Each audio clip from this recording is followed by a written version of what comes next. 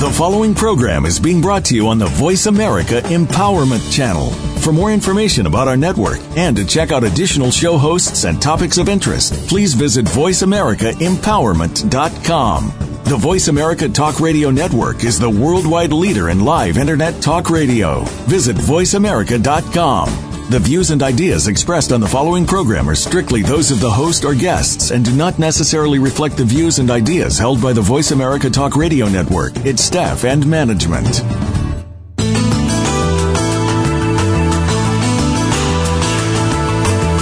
Welcome to House Calls with Dr. Connie Mariano. If you're ready to get your physical, emotional, and spiritual life in order, join us for the next hour as we meet some interesting people who will share stories of success and wisdom that you can apply to your own life.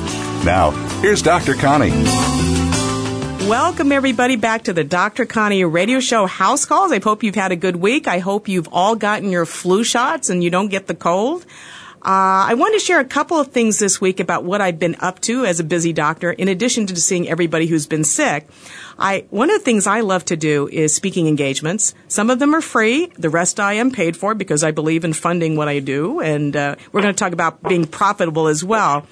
But one of the things I spoke about this week, I spoke to the Association of American Medical Colleges, and it was here in Arizona. They had a professional development seminar with about 150 to 200 of their financial advisors. And these are the unsung heroes who help people who are going to med school find money, find funding, because, you want the degree, but what good is you can't get it till you have the money to fund your medical school education. And they were telling me that on average, when somebody graduates in this country with their MD, they owe about $155,000 in loans. And so one of the things we talked about, and I offered my experience of getting through med school and getting through college, is really a combination of the bank of mom and dad. The other was getting work on your own. And the military has been such a great way to fund my education. I'm forever indebted to them. So, and we were talking about that. But one of the things that came up was one of the guests in the audience, and there were a lot of wonderful people, by the way. Tisa is one of the guests out there, and she continues to tweet with me, and I love it from that group. But one of the things that came up was the sense of entitlement. And I said, well, tell me about the entitlement. They said, well, we get students who get accepted, and they're like, okay, what are you going to do to fund me? And it was like, wait, hey, you need to fund yourself. You need to go find ways to do this. You're not going to be on welfare. You're going to be a doctor. You need to be creative and find ways to fund fund your education and find people who will fund it for you. And so the theme of finding your passion and finding ways to fund it was important this week. So after I spoke to the group in Phoenix, I flew out to Seattle this weekend, and I went to the book launch of a dear friend of mine, Maureen Francisco, and she was one of my guests on this show a couple of weeks ago, and she talked about her book, It Takes Moxie, about making it big in America. She came over as a very poor woman from the Philippines, and she grew up in this country, learned the language, became a reporter, and wrote this amazing book about being successful. And so I went to her book launch on Saturday in Seattle, and she had the people in her book whom she interviewed, and they were all entrepreneurs. And you look at them, they're Asian American, they all speak fluent English, and they've all gone into business and made over millions of dollars in their business, highly successful people. And again, we brought up the concept of entitlement, and the group almost bristled, like, why are we entitled to anything? They said, we're entitled to opportunities so that we can work our butt off so we can be successful in this country. That's what we're entitled to, the opportunity. Otherwise, we don't get a free handout. We don't believe in a handout. We want to make it big. And I just love listening to them because that's what we're about.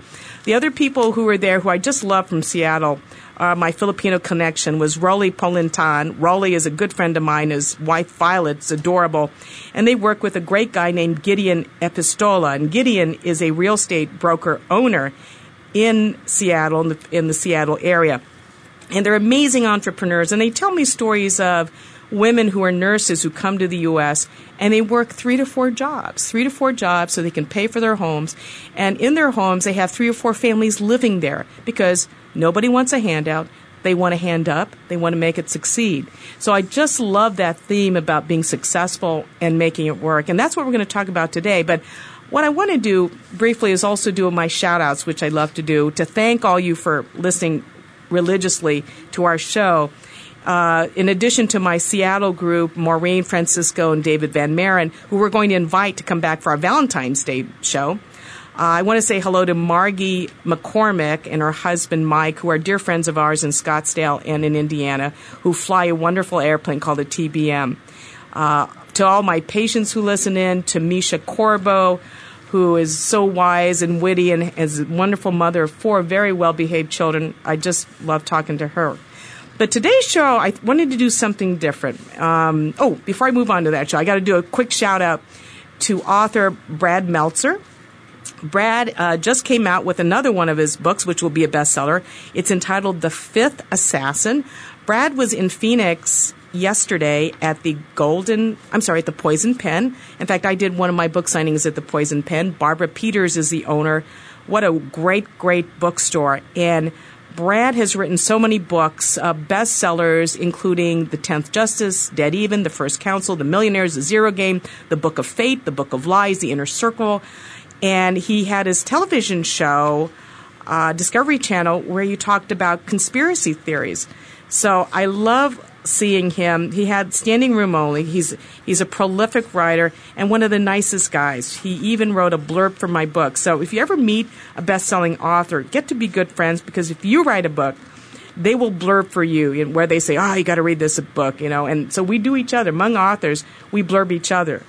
So what I want to talk about today is about art and about finding your love, what you love to do. And I was never a big collector of art. I mean, I didn't really know what art was. I knew that if I saw a painting, I liked it. And it was about a year ago, my husband and I were wandering the streets in La Jolla, California, where we were visiting friends, and we stumbled upon an art gallery, and there was a sculpture we really loved. And so we liked it, and we bought it, and then we bought another one, and then this year, for Christmas, I wanted to get my husband a really neat gift because he's an aviator. And I was looking at some sculptures by a sculptor named Gary Price from Utah, and he does these beautiful sculptures of children. And I found the gallery, Xanadu Gallery in Old Town, and I walked in one day. It was a beautiful gallery. If you're ever in Old Town, Scottsdale, Arizona, you got to visit Xanadu. And I walked in, and I saw these 3 sculptures by Gary Price. And they were 3 little boys, and each one had an airplane. One had a glider he was holding. One was sitting on a paper airplane, and in the most whimsical look on his face, flying. And the third was of a little bit older boy with a pilot cap and goggles, and he was holding a plane. And I said, I want to buy all 3. And, of course, the gallery owner, Jason Horsch, who is here today, was delighted, and his staff were delighted. And we talked about it, and Jason gave me a copy of his book, Starving to Successful. So we're going to talk about that as well today. But the other thing I want to share in this episode, today's show, is about artists, because, Jason's work is about galleries and selling artwork. And one of the person I'm going to interview today is a dear friend of mine for the last, 12 years. We must have met when we were in our teens, right? Georgia Bunn from Medford, Oregon. And Georgia has a riotous sense of humor. I'm just going to pick at you. Hopefully people in Oregon will not take offense. Georgia will occasionally send me a card, and she'll put Georgia Bunn from Butt Crack, Oregon. And I go, is there a Butt Crack, Oregon, Georgia? And it's sort of her joke to say, it's a little town in Oregon. But Georgia I have known for all these years, and I've known her to be an entrepreneur. She is like the quintessential businesswoman. Everything is about profit. How do you make a business plan? How do you make it work? And so really, for the last 25 years in her family business, Georgia was a big success. But then about 3 years ago, Georgia did the leap. It was a absolutely different path in her life. She leaped from faith and paycheck to leave the business world and become a sculptor. And so let me introduce her now, and I want Georgia to share her story with us. Georgia Bunn, hello, from Medford, Oregon. Oh, Dr. Connie, thank you. What a gracious introduction. I'm humbled and flattered to be called a friend. That's a real compliment. And it's been an interesting journey, and I think that the similarities that when you talked about in Maureen's book, It Takes Moxie, are the same things that applied to me in my business world. I worked in a family business for 25 years and really enjoyed it. Loved the challenges, but always on my breaks would daydream about becoming a sculptor, and like we all do, have our coffee break dreams. And all of a sudden you look up and 25 years has gone by and my son graduated from college, and it dawns on you it's now or never. It was time to, again, put my money where my mouth was. And so I bought some clay and started sculpting. And I realized that the same drive and the same determination and the same hours that it takes to run a business is exactly what it takes and was going to take to become a successful sculptor. And Dr. Connie, one of the early distinctions I had to make, and I'm saying this for some of the listeners that are out there, is particularly when it comes to the world of art, I think you have to make a personal commitment. Are you going to become an artist as a hobby, or are you going to become an artist as a professional?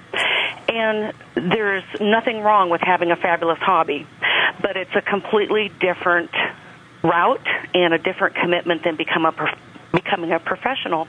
And I knew I wanted to be a professional sculptor. And so I, as you mentioned earlier, and that was probably the most difficult part, I took the leap of faith and left the steady paycheck and opened up a studio and began sculpting.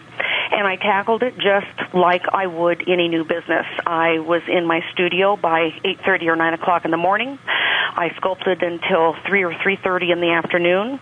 I then come in and take my break and then start doing my research. And I knew when I started that I wanted to focus on figurative realism and to be what probably the layperson would call a Western sculptor. I was a fourth-generation Oregonian, and I love the West and the cowboys and the Indians who are my neighbors, and was a familiar subject to me, and I felt like I was qualified to give artistic inspiration to their life and their legacy. And well, you've done amazingly well. I'm going to tell the audience you've had many achievements. One of the ones was you were commissioned to do and install a 14-foot bronze memorial monument of Chief Joseph, the leader of the Nez Perce, and several life-size pieces for the Museum of the Jackson Hole in Wyoming. Mm-hmm. So stay tuned, everybody. I'm going to come back to you, talk a little bit more about what you do, and then I'm going to bring in Jason Horsch from the Xanadu Gallery to give us advice about how we can make you a success, as well as many others out there. So everybody stay tuned to the Dr. Connie House Calls with Georgia Bunn and Jason Horsch from Xanadu Gallery. Stay by.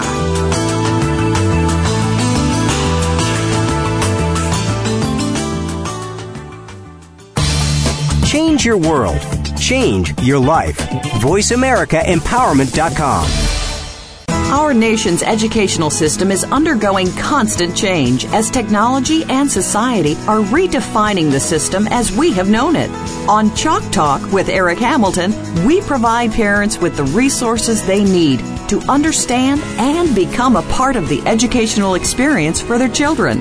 Through engaging guests, news, interactive discussions, and innovative ideas, it's everything that parents should know about school. Tune in every Thursday at 8 p.m. Eastern Time, 5 p.m. Pacific Time for Chalk Talk on the Voice America Empowerment Channel.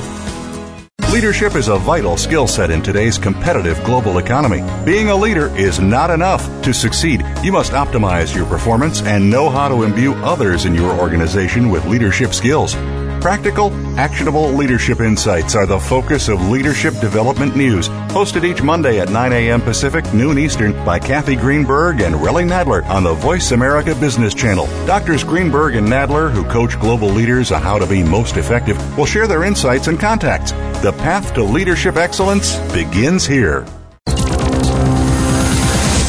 It's your world. Motivate, change, succeed. VoiceAmericaEmpowerment.com.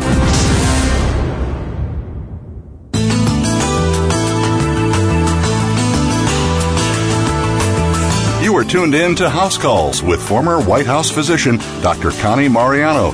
If you have a question or comment for our show today, please call in to 1-888-346-9141. That's 1-888-346-9141. You may also send an email to drconnieradio@gmail.com. That's drconnieradio@gmail.com. Now, back to House Calls with Dr. Connie. Welcome back to the Dr. Connie House Calls. We are talking about art, becoming a professional artist, selling your artwork, getting into the world, but also about finding your joy. And I was just talking the first segment of the show to my dear friend Georgia Bunn, who for 30-some years was a successful businesswoman in her family business. And then just about 3 years ago decided, you know what? I'm going to be a sculptor. And she ordered 25 pounds of clay online and started sculpting. But it wasn't just Georgia started doing that. I mean, Georgia, you also got tutored, didn't you? Didn't you take some classes there? Honey, I did, and it became apparent to me when I was sculpting at home that I had some, like most people, a modicum amount or some talent to work with, but I really wanted to bring my work to the professional level. I didn't have time to go back and get a master's degree in art or maybe go through a lengthy college process, so I Googled and came up with Scottsdale Artist School, which is there in Arizona, and they're a tremendous facility. They bring in professional artists, professional full-time artists, and they do one-week workshops. And so I immediately signed up for a one-week workshop in Western sculpting, and it was grueling, and it was rigorous, and it was a real challenge to my work, and a challenge to everybody's ego in the class, but it really brought my level of sculpting up to the professional level and the artistic level that you need to make it your full-time job and joy.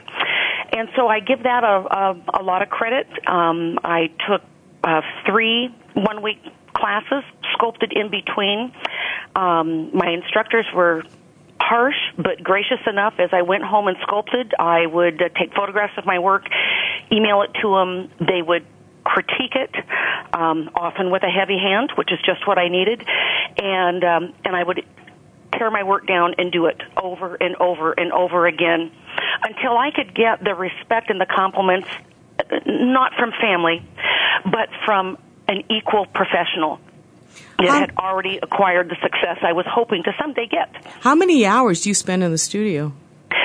Connie, I treat it like any other profession. I'm a minimum 50 hours a week. Mm-hmm. And I think that's the thing people need to think about if they're going to find a joy, that joy is a wonderful start and it's a wonderful inspiration, but soon, to be accomplished in anything, you simply have to put the hours in. And so I'm in my studio every day, 6 days a week. I sculpt every day. I then come back and do my research. I study other artists' work. And then, when I'm not doing that, I'm on the road making sales calls. So it's a job like any other job, and it would probably equate to any other form of self-employment, which for most artists do consider themselves independent contractors or self-employed. Tell me why you pick Western art. Connie, that's where my heart was. I trail ride. I was born and raised in the West, in Oregon. The American Indians are our neighbors. I understood them. I understood the heart of the West, the soul of the West, and I wanted to recreate that and immortalize that in bronze so that people that came to look at it currently or looked at it in the future could get a sense, a soul, and a feel for life in the West and the rugged tapestry that was woven by these people that created the American West. I've seen your work. It's amazing. You sent it to me, and definitely Chief Joseph that was commissioned, the 14-foot bronze. You had that incredible cowboy at the Jackson Hole Museum. And what are you working on right now? Connie, there's a number of things. I have 3 more pieces I'm working on for the Jackson Hole Museum, and I'm doing a series of sculptures of wildlife of Yellowstone, because so much of the West is the wildlife with the people that lived in it in the past and currently with our national parks. And I'm also doing Sitting Bull for a memorial monument for the Sioux Nation. So my hands are busy, and I couldn't be happier. Oh, amazing. Well, stand by. And what I want to do, put you on hold here. Listen in. I'm going to talk now to Jason Horsch. And Jason, I was very fortunate to meet at Xanadu Gallery, where I went to purchase 3 pieces. And I was so impressed because when he came to deliver the 3 pieces, he brought his father, John Horsch, who is a nationally renowned painter. Jason, welcome to the Dr. Connie Show. Oh, Connie, thank you for having me. Tell me about you growing up as a son of a painter and how you got into the business of galleries. Well, as you mentioned, my father is an artist, so art is very much in my blood. I am the eldest of my parents' 9 children. And so, my father has had to work very hard, just as Georgia was talking about, to support a large family. But being the eldest of his children, I got to grow up during the starving artist phase of his career. Wow. And I learned at a very early age that starving artist is no mere metaphor, that it's a very literal thing. And by the time I was 7 or 8 years old, I had decided that I wanted to become an insurance salesman because this art business just seemed like a pretty sketchy proposition. Here's my father in the studio, working long hours, and sometimes success was far and few between. But by the time I was an adolescent, my father was beginning to experience some real success in his career. By this time, he was showing in multiple galleries around the country. He'd begun to develop a real following amongst collectors. And I was able to begin traveling with him to openings and gallery shows, and I very quickly fell in love with that side of the business. There was just something so exciting about going into a gallery opening and seeing collectors come in to meet my father and acquire his artwork.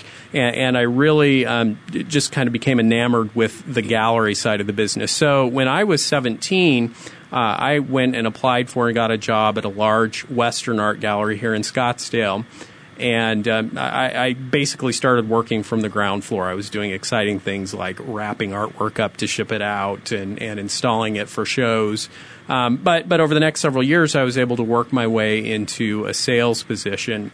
And once I had sold my first piece of artwork, I was really hooked. There's just something so magical about being there at that moment when a collector finds and falls in love with a piece of artwork, and then being able to help them bring that artwork into their lives where it's going to give them joy for years and years, and sometimes for generations. Artwork tends to persist in families and become a real treasure that's passed down from generation to generation.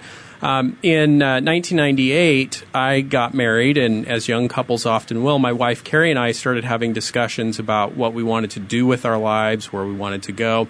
My wife graduated with a degree in public relations, but she also has a great love for the visual arts. She'd interned in an art museum and doing their press releases and events, and so it just seemed natural to both of us that ultimately we would want to be in the gallery business.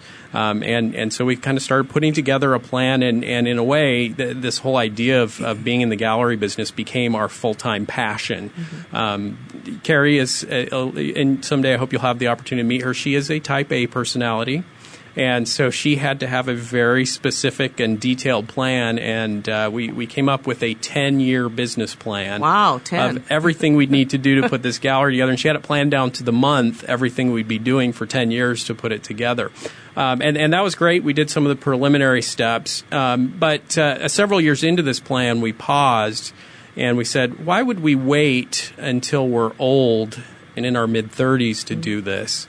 Let's dive in now and just make it happen. And so we took that 10-year plan, compressed it into a 10-month plan, went out and signed a lease on the most expensive piece of commercial real estate in the state of Arizona at the time because we thought we better be in the right location, and just really put a lot of effort into getting our gallery off the ground. And we're finally ready to open. We're hanging the last piece of artwork on the wall, placing the last sculpture, and we do all this, and it completes on a Monday night that we get it all put together. And so, of course, we're just thrilled that the next day we're going to be able to open our business. And it just happens to be the evening of Monday, September 10th, 2001. And so, of course, we wake up the next morning and suddenly all of our dreams just seem to come to a screeching halt. And of course, everyone remembers where they were on the morning of September 11th. We felt all the same emotions that everyone else did, but we also thought, wow, what have we just done here? We just made this huge commitment. And you really didn't know at that point if there was even going to continue to be an art business. It really seemed like the world had fallen apart on us. Our grand opening day, we had a total of 0 people through our front door. And it seemed like, maybe we had made a drastic mistake in starting this gallery. But the next day, on Wednesday, we had a client pull up about mid-morning, walked through our front door. And she said, I had to get out of the house, I had to turn the television off, and I need to do something beautiful.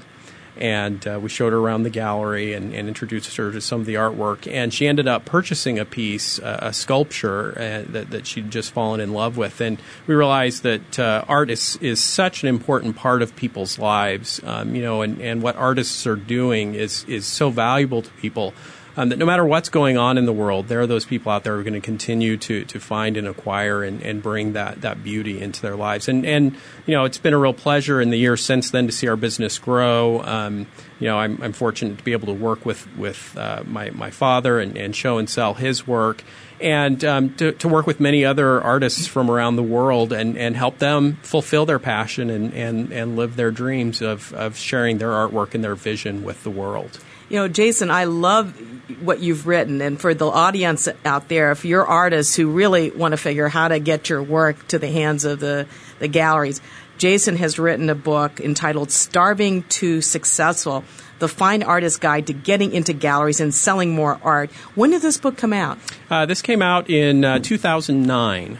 And how do we get hold of this book? It's available on Amazon.com or through my gallery website, XanaduGallery.com. We're going to talk about that in the latter part of this show because I want to touch a couple of things that struck me listening to you.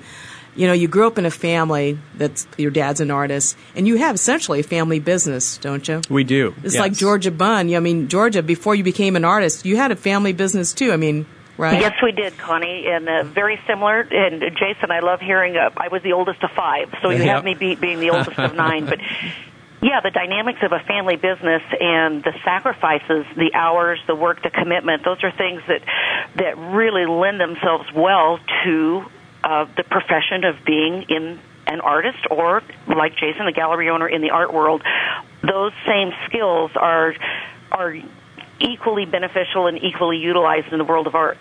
But I love what Jason puts in his book. It's really somebody who grew up in the art world but looks at this from the business point of view. And that's really your background. But, you sort of did the opposite. You went from business to art, and Jason went from art into business, and you sort of have a lot in common. Also, as a family business, I have my own private practice. My son, Andrew, is my front desk manager, so it's very much family involved with that. But I want everybody to stay tuned. We've got more of the show coming up, the Dr. Connie radio show and House Calls. And we're talking today with Jason Horsch of Xanadu Gallery in Old Town, and Georgia Bunn, who is an incredible Western artist. She's in Oregon right now, and we're going to come back to you shortly, to you, Georgia, because I want them to hear about how to reach you and how to get some of your artwork, but also go back to Jason about how someone can make it big in this type of business. So stay tuned to the Dr. Connie House Calls.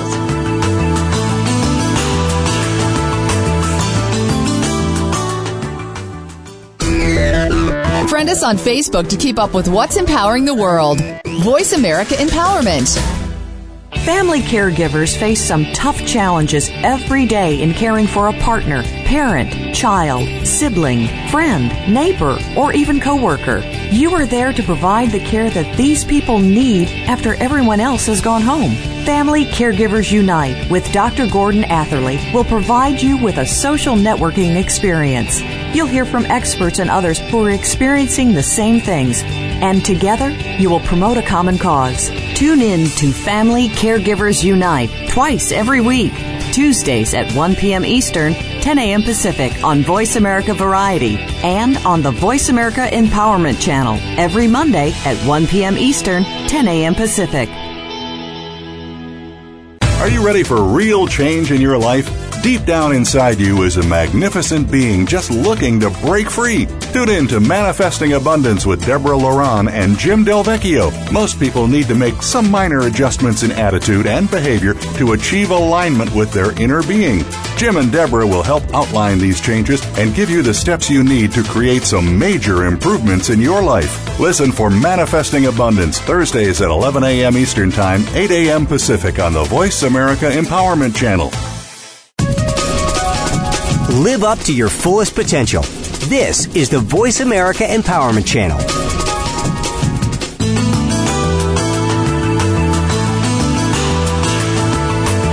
You are tuned in to House Calls with former White House physician Dr. Connie Mariano.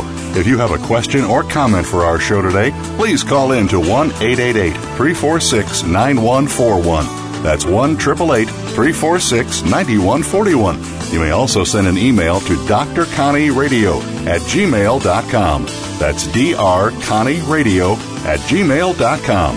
Now, back to House Calls with Dr. Connie. Welcome back to the Dr. Connie House Calls, and we're interviewing Georgia Bunn from Medford, Oregon, who is an aspiring, or actually accomplished artist, but she wants to be bigger into the field.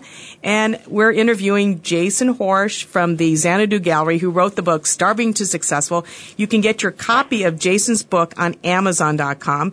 For Georgia Bunn, if you're interested in her artwork, please log on to http://www.georgiabunn, and that's GeorgiaBunn Studios, all one word, .com. You'll look at her bronzes and you'll see how they look and how they appeal to you. It's all very beautiful work that you'll see. If you want to contact her directly for consultation, she's given her number 541-326-5111, or email her at georgia@georgiabunn.com. We're going to have that on our website. But we're going back and forth here with Georgia and Jason, and part of it is the commitment aspect. And what struck me reading Jason's book about how do you go from a starving artist to somebody who is profitable, and it's really the difference between are you a hobbyist or you're a true professional. And I love how he puts the big difference here is a 4-letter word that a lot of people don't want, and it's work. It's WORK, and a lot of it work. But the other thing, Jason, you talk about is marketing. You've got the artist like Georgia who's producing a lot of pieces of sculpture. How many do you have to produce in a year? Can you talk about that? Well, that can vary a little bit depending on the artist's medium and the scale and scope of the work that they're doing. There are some artists who may only produce, a dozen pieces per year. Artists like my father, who's a painter and can work more quickly, he's producing over 100 pieces per year. The important thing is not so much the exact number, but just that you have a real kind of idea in your mind of how much you're going to be producing, that you're consistent about being in the studio and working. The art business, just like any other business, is a numbers game. You've got to have enough work out there in enough venues to have enough eyeballs on the work to be able to reach those buyers who are going to be interested in and able to purchase your artwork. So, you want to find ways that you can become more efficient in what you're doing and maximize the time that you have to spend in the studio to produce as much good quality work as you possibly can. So now, let's say for a sculptor, how many pieces do you have to have per year to put out? Many of the sculptors that I work with are producing in the neighborhood of 15 to 20 original editions per year. That's an artist who's pretty well established. And of course, sculptors have another challenge, and that is that there's just such a huge investment involved in even getting a piece cast. A painter throws some paint on and they're ready to go. Mm-hmm. The sculptor has so much more work involved. in terms of creating molds and having the pieces cast in the foundry. But having several major pieces per year and then some smaller works, if you had a dozen to 20 pieces per year, you should have a good enough inventory after several years to be able to go out and build good relationships with galleries. So how do they find galleries? Pretty much gallery, you throw a rock and you're going to hit a gallery somewhere. They're all over the country. There are galleries in almost every city and town. Now, of course, they're to varying sizes, and some are very well established and well followed. Others are just beginning. And my encouragement to artists is to basically begin with markets that are convenient to you. So I would encourage an artist to look at galleries that are within an easy day's drive of their studio. That would be a good place to start. Because it's convenient, you can become an expert at everything that's going on in those galleries. Join their mailing lists, go to gallery openings, network with the other artists who are showing in those galleries so that you get a sense of what it's like to work with the gallery. Maybe they can make an introduction for you. And then just visit lots of galleries. I'm an advocate of the good old-fashioned cold call. I think there's nothing like a personal relationship.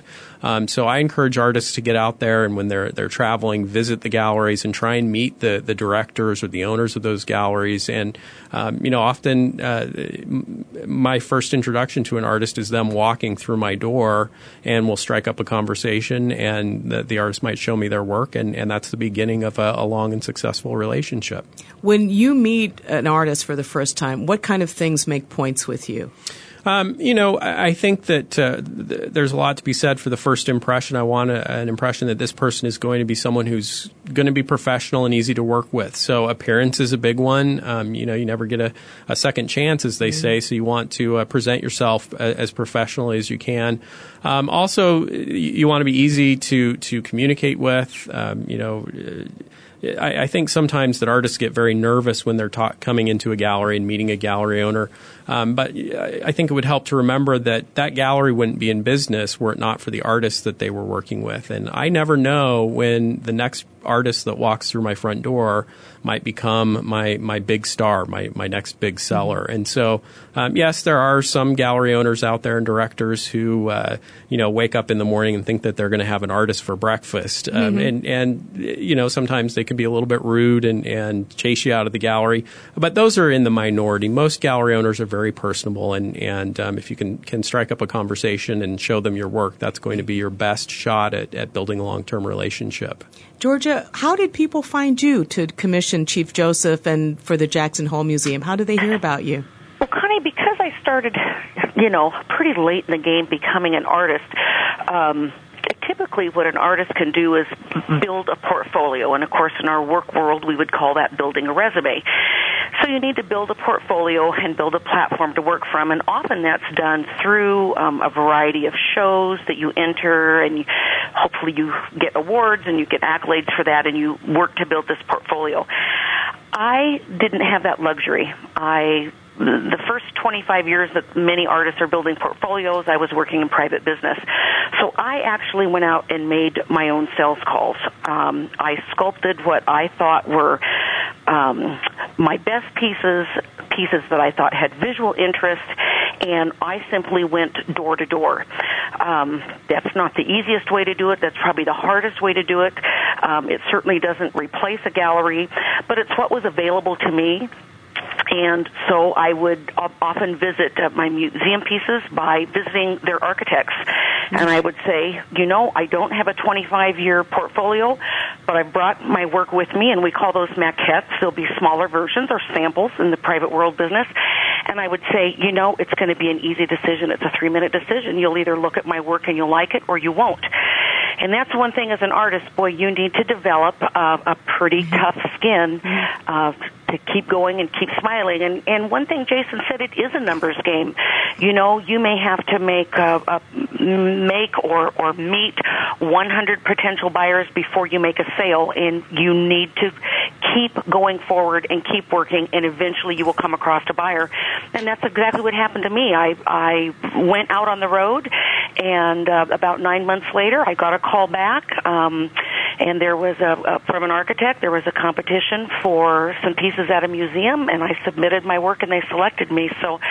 But there were a tremendous amount of hours that went in to get that one call back. Jason, for what other ways do you market? You know, if you wanted to, is it on? Do you do magazines? Do you? Sure, yes. Websites? All of the above. You know, for the art business, some of the major media outlets, you know, television, radio, are not going to be as effective. But there are a lot of great publications out there that are directed to art collectors. Those are a good path, and many artists utilize those to reach their eventual buyers.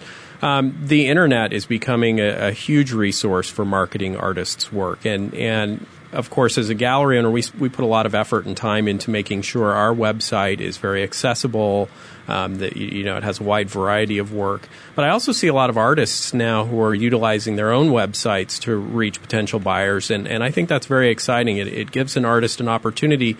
As Georgia said, sometimes it can take a lot of work and a lot of time to get out there and get into galleries. But if a collector can discover you at a show or some other kind of event and then go to your website, that can be a great resource for them to find your work, and that helps build your resume as an artist as well. So it's kind of shortcutted the process for many artists to be able to do that. Jason, do you have followers? Do you have clientele who are faithful to your gallery? Oh, we do. In fact, a majority of the sales that we make in any given year are going to be made to people who've bought from us in the past. And I would say that's true of many artists as well, that buyers tend to become collectors. They find something that they love or an artist that they make a connection with and become very faithful to them. And as a gallery, we, of course, cultivate that and try and give collectors an opportunity to meet the artists at openings, or we'll often take artists out to the client's home to see the artwork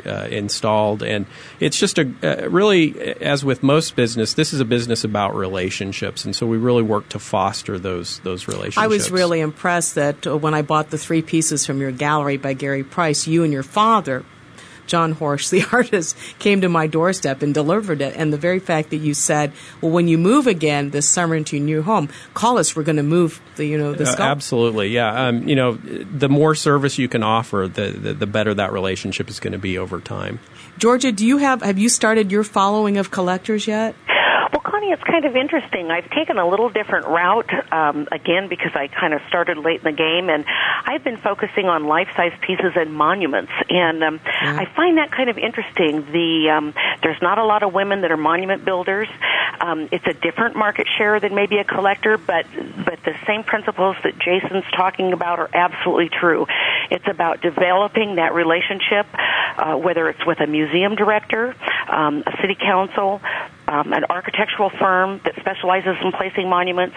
It's working. It's delivering your work in a timely manner so they can depend on you. It's building those recommendations and building that reliability. And that's something that I think maybe people that are novices to the art world, having met artists, they think, oh, well, it's just all loose and it's a little flaky and, appointment times are important, and really just the opposite is true. I let my clients know. I give them a delivery date. I work with a foundry. We do a monument. I do it from conception to installation, and we deliver on time, and we deliver what we've promised.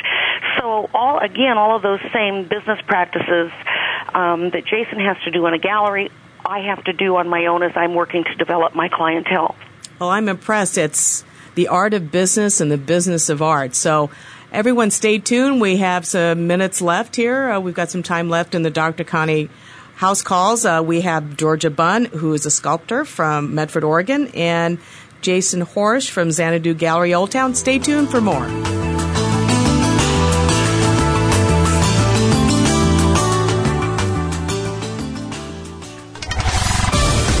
We're on Facebook, along with some of the greatest minds of the world, and that includes you. Visit us on Facebook at Voice America Empowerment. Want the inside scoop about what's going on in the social networks of art and entertainment? Tune in to Star Power Hour, brought to you by ForTalent.com. We'll talk to the top professionals in the entertainment industry and find out what they're working on and what's next. Your host is James Barber, who has his finger on the pulse of the arts and entertainment world. Star Power Hour, brought to you by ForTalent.com, live every Thursday at 1 p.m. Eastern Time, 10 a.m. Pacific Time on the Voice America Empowerment Channel. When you make decisions, do you ever find yourself in doubt? Are you trying to figure out what's right with you? Are you ready to truly change your life? Listen for the Access Consciousness radio show with the founders of Access Consciousness, Gary Douglas and Dr. Dane Heer. Consciousness is all about including everything and judging nothing. Our program will help you break free from your personal limitations and enhance positive change in all areas of your life. Tune in to Access Consciousness, Thursdays at 2 p.m. Pacific, 5 p.m. Eastern on Voice America Empowerment. Success starts here. VoiceAmericaEmpowerment.com. It's your world.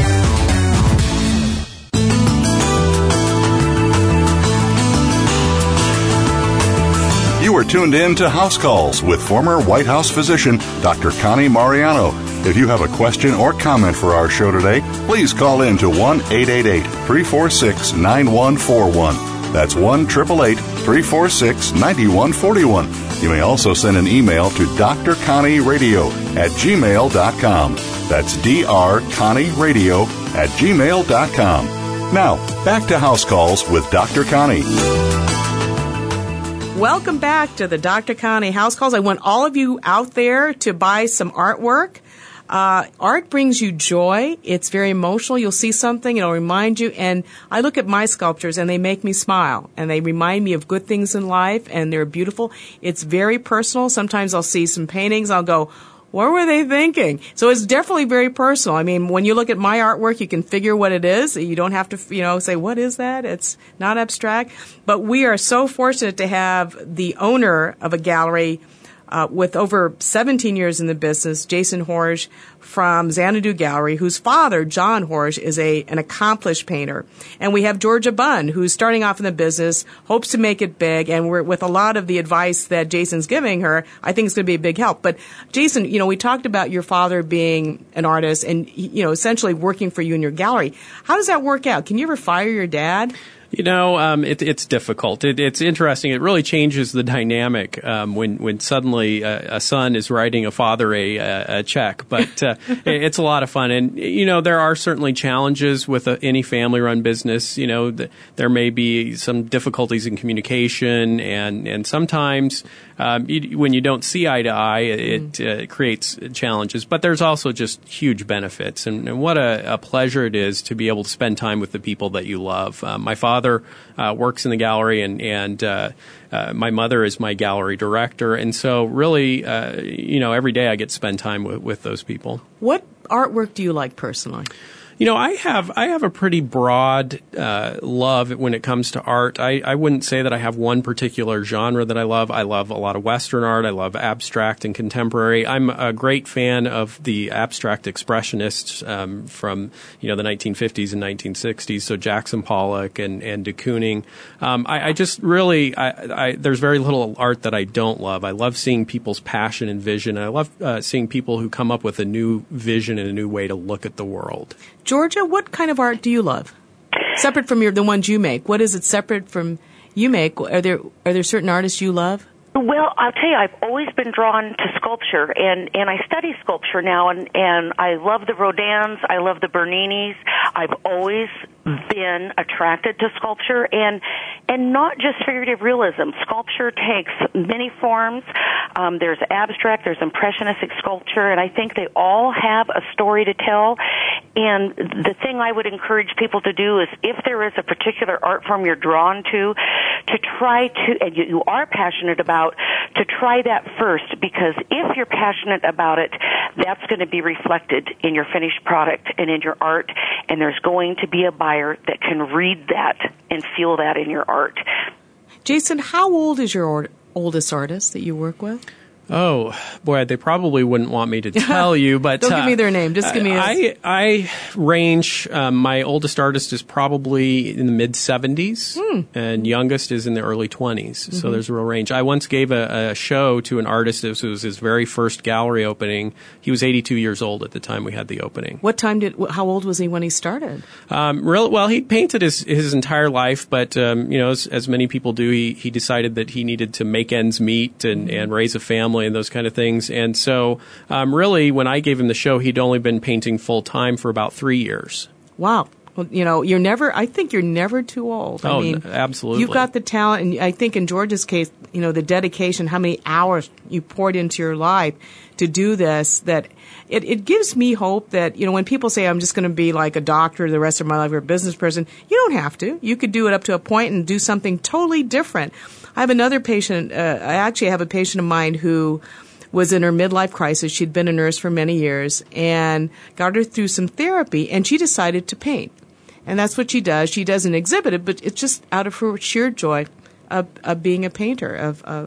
Tell me what surprises you the most, Jason, about what your business does. Boy, that's a good question. I think probably the one of the biggest surprises is just, again, coming back to that concept of how much work it is. Mm-hmm. As we've talked about, you may love what you're doing, but at the same time, you've really got to put the hours behind it to make it all come together. And, putting together shows for artists and organizing catalogs and getting everything put together, it takes a tremendous amount of coordination and effort. And I think that, yes, I'm a gallery owner second, but first of all, I'm a business person, and it just takes a lot of work to put it all together. But if you love what you're doing, that work is pleasurable. And I really find that, I wake up in the morning and I'm just excited to get into the gallery and see what new adventure awaits me that day. Well, you can tell when you walk in your gallery, it's such a good feeling. Everyone's happy. Georgia, when you totally changed gears to do this, what surprised you? How helpful people were. If once they saw I was serious and I was dedicated and I was willing to put the hours in. Art in the art world is, there's in some respects, very little discrimination, because if you are talented and you put the hours in, people will buy your work. And they don't care about your age. They don't care how tall you are. They don't care about your ethnic orientation. If you have work that moves people and there's a buyer, you're going to find that success. And I was pleasantly surprised by that. The other thing that was a warm surprise was if, again, you show that professional sincerity and that determination, there are other artists that will be willing to help you. And the more successful they are, the more help they are. Mm-hmm. I've had other successful artists that have just bent over backwards to tutor me, to answer my questions, to help me with the first monument that I had to put up. That was a little intimidating. And so I called other monument builders, and they just bent over backwards to help me. The artist community for other successful artists is a warm community. I think you can sense that when you're talking to Jason. They're good people. Yeah. What do you dream? What's your dream for your future in art? For me? Mm-hmm. To be a monument builder. Mm-hmm. Because so few women do that. It's almost a lost art. There aren't many monuments placed. One of the quotes that I love, and it brings art to people, and it tells a story. It's a way to tell history. When you look at all the tourists that go to New York, 3% of the tourists go to the Met. 98% see the Statue of Liberty. Oh, gosh. So it's true. A way to bring art and the story and the history out to people that maybe wouldn't walk into a museum. So I believe everybody has a monument in them. I think there's somebody that people want to make a monument to or of. And I found that work very rewarding. Jason, how about you? For your gallery, what is your dream? I think I can kind of second that emotion. Is that I really enjoy the process of helping people fulfill their own dreams, be it the artists themselves, helping them find a following for their work, or collectors helping them bring beauty into their lives. And so it's a very rewarding business. We say it's a business like any other, but I can't think of any other business that brings so much joy and pleasure into people's lives as the art business does. Dr. Connie, one of the things I would like to encourage people when they look at their own lives, and even if they can't become the artists themselves, to realize that even within our families, art becomes our heirlooms. Yes. And art is what ultimately we pass down to our children and grandchildren. And a collection can be started with a small, simple purchase, and with a good gallery owner like Jason, They want to have a lifetime rapport where they will work with the buyer and with that artist. And you don't have to be a Rockefeller to have an art collection. You don't have to be a Rockefeller to commission a monument or commission a bronze. It's accessible to people, and so you can fulfill a dream of being in the art world without being the artist. You can find a good, dedicated gallery owner, and they like to develop a client and let them know what your budget is and just make that first purchase, and it can become a passion for a lifetime. Yeah, and I'll second that. I mean, it's just such a wonderful process, and art is very much about emotions. And as you mentioned, Georgia, if you're doing what you're passionate about, that work is going to speak to those buyers and touch their emotions. And what a wonderful thing it is to be able to have that kind of communication with another human being, to be able to really speak soul to soul almost. You do. You connect with them and you share the beauty of your art. And out there, listeners, please do look at Georgia Bunn's work. Again, if you're looking at what she does, her information will be on her website, and it's at www.georgiabunnstudios.com. Please look at that. And also for Jason Horridge's gallery, his organization is Xanadu Galleries, and it's spelled Xanadu. Tell us the story how you came up with the name Xanadu. I wish I had a great story there. We were looking for a name, and my mother-in-law happened to be driving down the road one day, and a car pulled in front of her and had the license plate Xanadu. And we thought, hey, that's kind of a cool name, and like the X. And the more we discovered about the story of Xanadu, the more it seemed appropriate for a gallery. Well, it's a beautiful name. So for Xanadu Galleries, their website is www.Xanadu Gallery, and it's Xanadu Gallery, GALLERY.com. They're located on Main Street in Scottsdale, or considered Old Town, where all the galleries are, and they have the stunning gallery there. And for his book, if you're an artist out there and you don't want to be starving, you want to be successful, go on to Amazon.com, and the title of Jason's book is Starving to Successful. So for all you artists out there, and for collectors of art and people who appreciate it, I wanted to show you Georgia Bunn's beautiful story of how she went from a successful businesswoman to an artist, and hopefully a successful artist who found passion and purpose in what she does.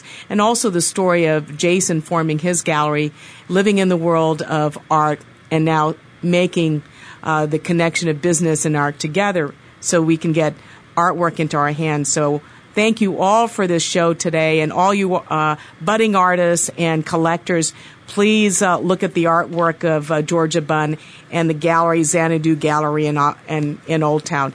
Blessings to all, and tune in next week to the Dr. Connie House Calls.